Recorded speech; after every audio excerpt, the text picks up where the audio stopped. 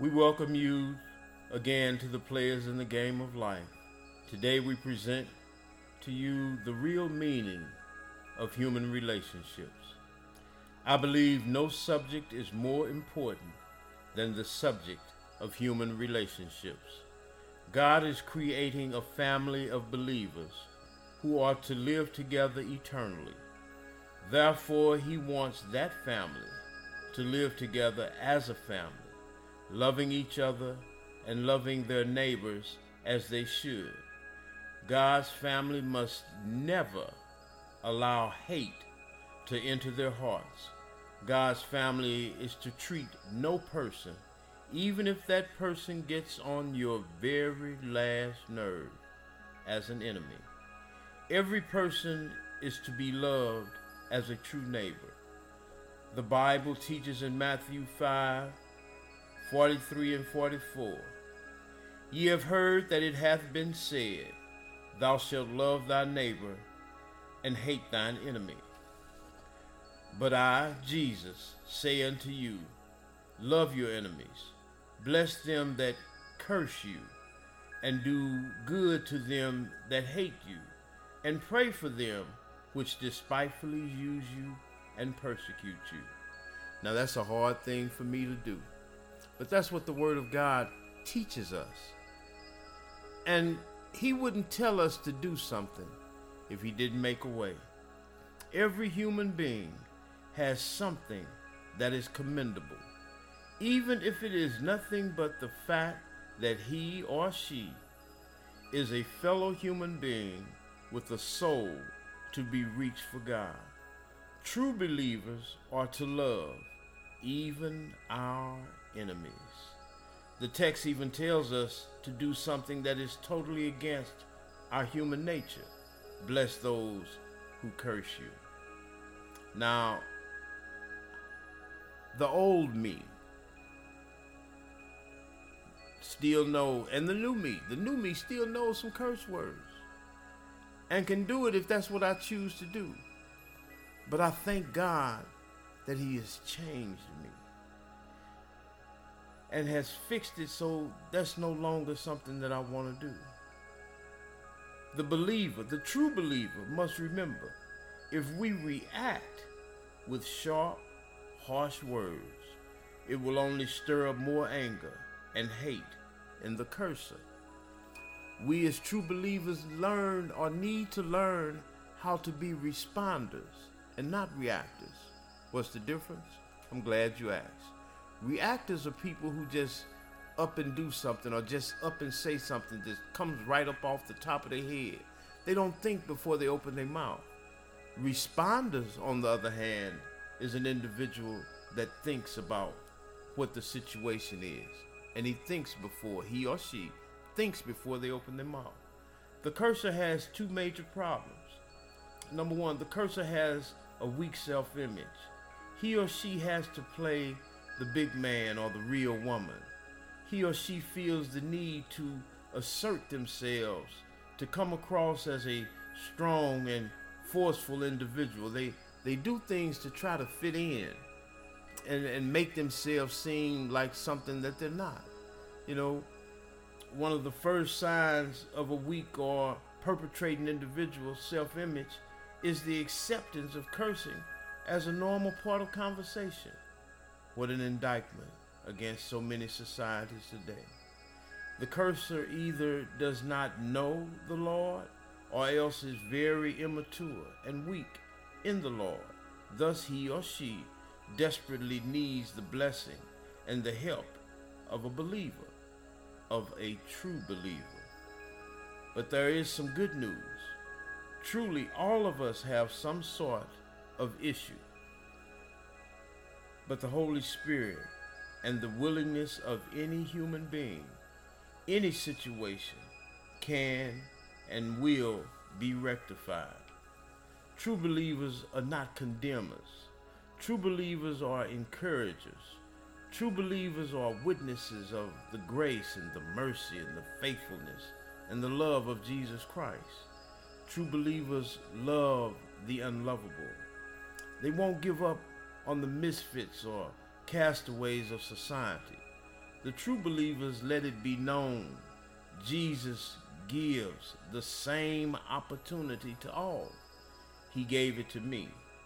And since he is no respecter of person, what he has done for me, he can do for everybody. This would be a beautiful Christmas present, just for us to have and know that the true meaning of Christmas is that God gave his only begotten Son as a gift to us so that we may have life and have it more abundantly. Yes, I know all the stores got their big sales going on, and you're going to deplete your financial savings a little bit. You're going to let that go and do some things. I'm not saying anything is wrong with getting a gift, but don't forget the giver of the real gift. God gave his Son, who paid the ultimate price so we may have life. And what he gave us, when he gave us his Son, he gave us a man, 100% man and 100% God. That not only did he save us from the consequences of sin and death, but he freed us from some of the law that none of us could even fulfill. But he did. He fulfilled all the law. No other person can do it. No other human being could do it. Nobody but Jesus. And then when he left us something really good, really great. See, Jesus couldn't be with us 24/7. Back then, in the biblical days, he couldn't be every place at every time, at all times. But when he left and went back home to his Father and sat on the right side of the throne of God with his Father, he left his Holy Spirit. The Holy Spirit came, and now he is with us, living on the inside of us to help us to do any and everything that we need to do. He can stop the cursor from cursing. He can stop the liar from lying. We have to choose to do those things. But he's right there to help us to stop it. He's there to help us to stop anything that we don't want to continue in. He's there to lead us and to guide us in the ways that we can't do for ourselves. He even watches out for us in ways that we can't watch out for ourselves. He talks to us in our sleep. He makes things known to us, and he gives us the incentive to search out God and search out Christ. And in doing that, we learn to have a more rewarding life. Think about it. This is Christmas time. This is Thanksgiving time as well. Let me not forget. Thanksgiving to what? Thanksgiving because you were able to go and buy some food or get some things and have a beautiful Christmas, a beautiful Thanksgiving, eating and doing as you please. Some of us are doing things that we really shouldn't be doing, but we still have the ability to do and to choose whatever it is we want. But we still have to pay the consequences. We have consequences and we have rewards, brothers and sisters. Consequences for doing those things that are contrary to the will of God.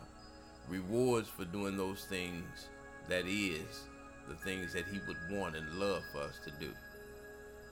You make a choice. The choice is yours. He fixed it.